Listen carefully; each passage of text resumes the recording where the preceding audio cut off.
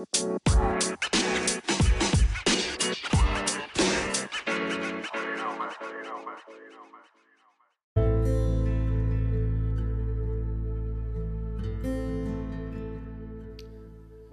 everyone, welcome back to You Pick, We Watch, the podcast where you pick the movie and we take a deep dive into it to learn everything we can.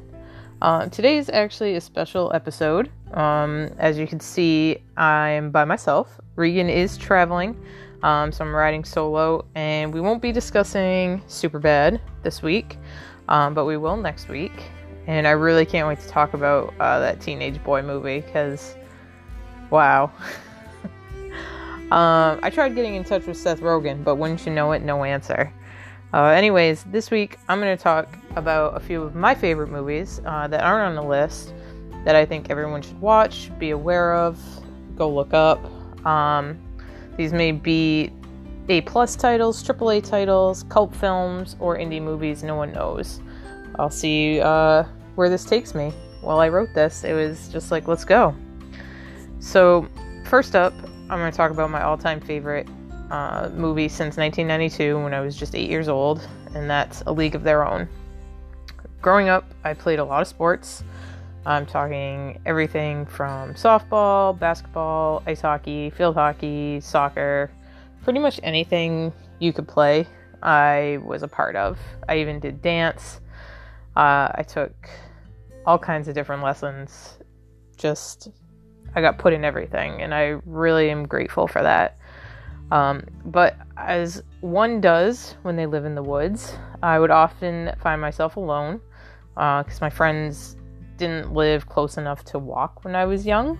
But when I was playing by myself, I always played that game like where I was going to win the World Series in Game 7 with a home run, or I was going to score the winning goal in overtime in Game 7 of the Stanley Cup Finals. So when this movie came out, and it ended with the underdog winning, I would watch it over and over and over again. So much so that my VHS wore out, because I would also fast forward through the sad scene, because I didn't want to watch it. As I got older, I realized who directed it, who was Penny Marshall, and is an amazing person overall. And that it really was a moment in history that women often get overlooked. There's a line in the movie that goes, "We took the women out of the kitchen."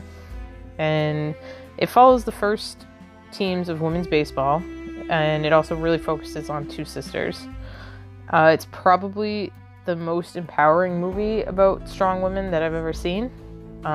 This is meant to be a quick episode to give you some insights to my likes and whatnot.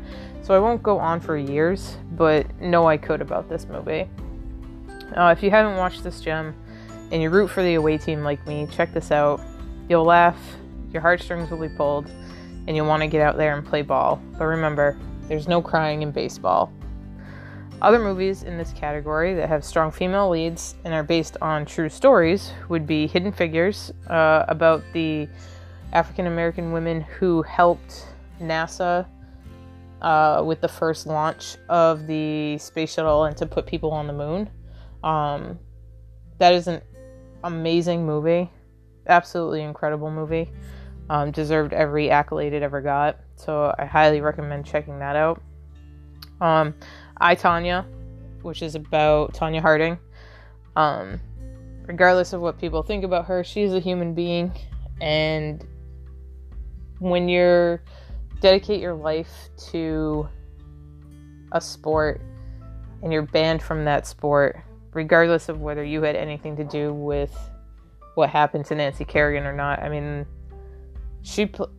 Margot Robbie plays Tonya Harding perfectly. There is nothing I've ever seen that's as better than that. So check that out. And North Country, which is about Charlize Theron's in that movie, and it's about a sexual harassment suit in some coal mines, I believe. One recently that kind of goes along those same lines is Bombshell, that actually has Margot Robbie, Charlize Theron, Nicole Kidman, Kate McKinnon's in it for a minute, Whole bunch of people in that one. So I recommend that one too. That gives a really good insight to Fox News and what happened over there behind the scenes. The other movie in 1992 that made an impact on my life was Sister Act, starring Whoopi Goldberg. This introduced me to kind of the musical genre. This is not a traditional musical, but the movie is split up with different songs. Besides Disney, this was one of the first soundtracks I ever owned, and I had it on tape. We would listen to it in the car, which cars don't even come with tape players anymore, so that dates me. It also introduced me to Motown, funk, and a lot of music of the 60s and 70s, long before Something About Mary made Build Me Up Buttercup famous. I'm pretty sure this movie also in part is to blame for my infatuation with gambling.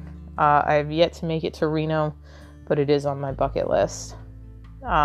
This also had a sequel, Sister Act 2, Back in the Habit. Not gonna lie, it took me years to realize that a habit is something nuns wear. So, yeah, I thought it was pretty funny. That one actually stars a lot of people that eventually went on to become famous, like Lauryn Hill, Jennifer Love Hewitt, and the guy from the group City High. They're all really good. I know some people kind of shy away from them because they're about nuns, but it's really, really amazing. So now I'm going to head into some indie films, and a little background on this is, like, back in the late 90s and early 2000s, when I was but a wee lass in my early to mid-teens, I was always having trouble finding myself in characters on film. That's when I discovered the world of indie movies. People who made movies that they wanted to make on low budgets with unknown actors or actresses. Other people like myself who didn't have mainstream media to look at were people making these movies. And they weren't movies that were easily accessible in the late 90s and early 2000s. You had to know somebody that knew of these movies that would teach you about them or like let you borrow them, or you had to scour the internet, and the internet was not great back then for searching.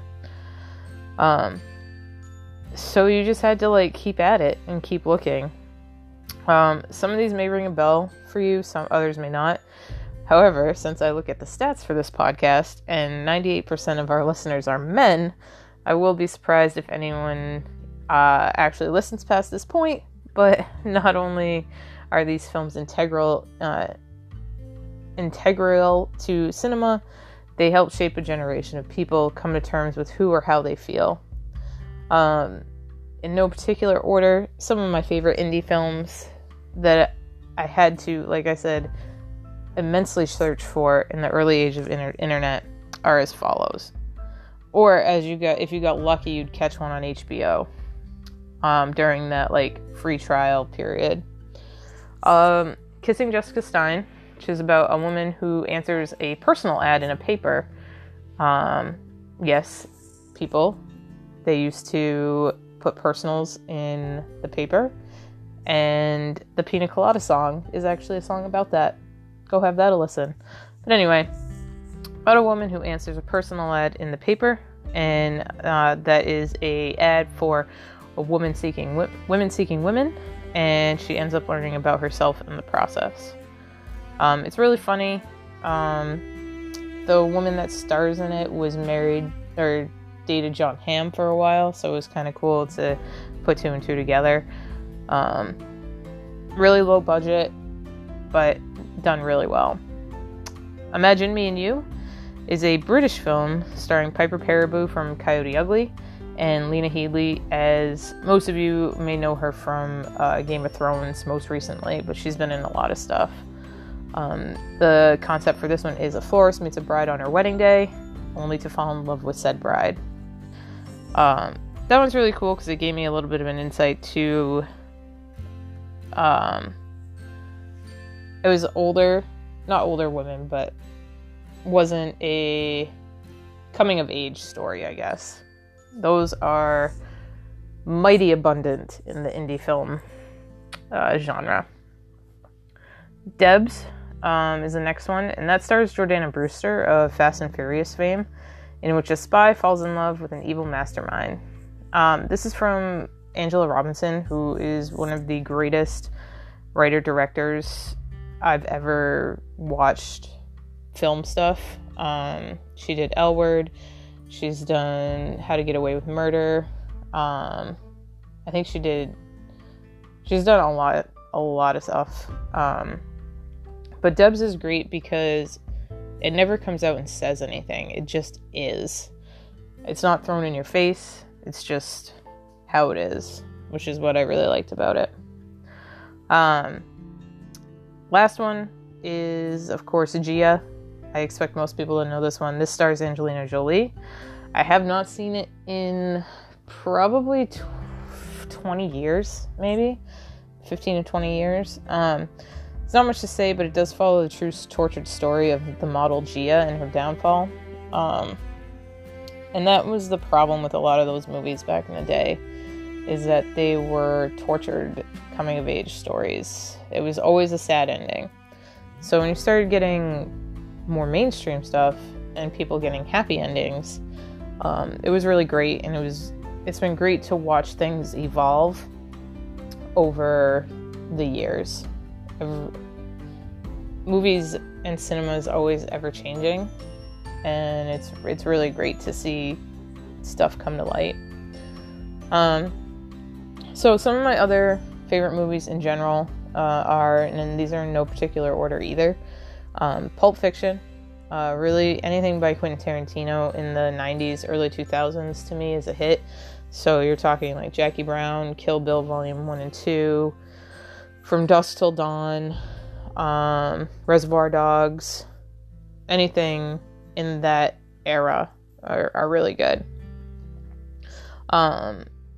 Two kind of like way out there movies are Rocky Horror Picture Show and Repo the Genetic Opera. These are two of my favorite Halloween, scary, weird type musicals. Both are great, regardless of what my wife says. She absolutely hates Repo. But if you take it for what it is, as it's an opera and not just a musical, and I mean, Paris Hilton's really the only bad part in that movie, but her face falls off, so highly recommend. 10 for 10 would recommend. Resident Evil, Atomic Blonde, Mad Max, Fast and Furious, yes, all of them, and I can't wait to go to space in a couple years. It's going to be great. Star Wars and The Mummy, the Brendan Fraser one, obviously not the Tom Cruise one, as we've previously discussed, are some of my favorite action movies. You'll notice a theme. I think Charlize Theron is in 3 of those movies. You've got, I like a strong female lead. That's what I'll say. Yeah. My favorite MCU movie is Endgame. I know people are gonna be like, there are literally 20 other movies before that one, but the way Endgame makes me feel when they all come back, a movie doesn't give you goosebumps for no reason. So, highly recommend. Moulin Rouge, Chicago, and Rent are some of my favorite musicals turned into movies. I love a good musical, but every musical has that one song that you're like, I'm not sure why that's in here. And if we ever did a musical episode, I will go into details on that. But trying to get Regan to watch that, I don't know. Somebody might have to request one to make us watch. Cube, House of Nine, and Silent Hill are some of my favorite horror movies. You could probably put Aliens in there too. But I find that is more thriller and not horror. If you haven't seen the Cube movies, Cube and Cube 2 Hypercube will blow your mind. They're crazy. I love movies where a group of people are stuck in one spot. So like House on Haunted Hill, Saw 2, where they're in the house, And I can't think of any other ones off the top of my head because I'm not looking at my movies. But any type of those where there's a group of people and they're stuck in one spot and they slowly die off. I love those movies. And my favorite Disney movie is Aladdin. Always has, always will be. And I'll probably get shit for that from my wife because hers is Little Mermaid. But I think the golden age of Disney is the 90s for animation. To each his own, obviously. But that whole era, I think, is really good. So, like I said, this is just a quick little episode to let you get to know me a little more and how my tastes in movies have shaped me.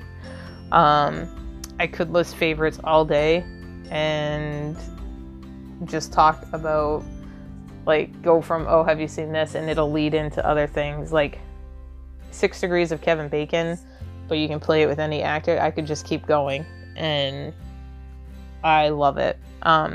So, with that being said, I'll end with this. Movies have the ability to give hope, scare you, empower you, and entertain you.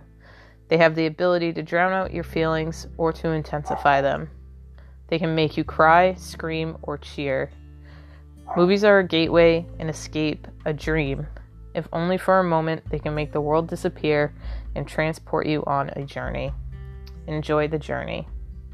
Have a great night, everyone, and we'll be back to our regularly scheduled program next week with Superbad. We'll also announce the winner of our contest. We'll read all our emails, and we'll get back on track. Thanks for being patient with us while we work out scheduling and jobs and all that.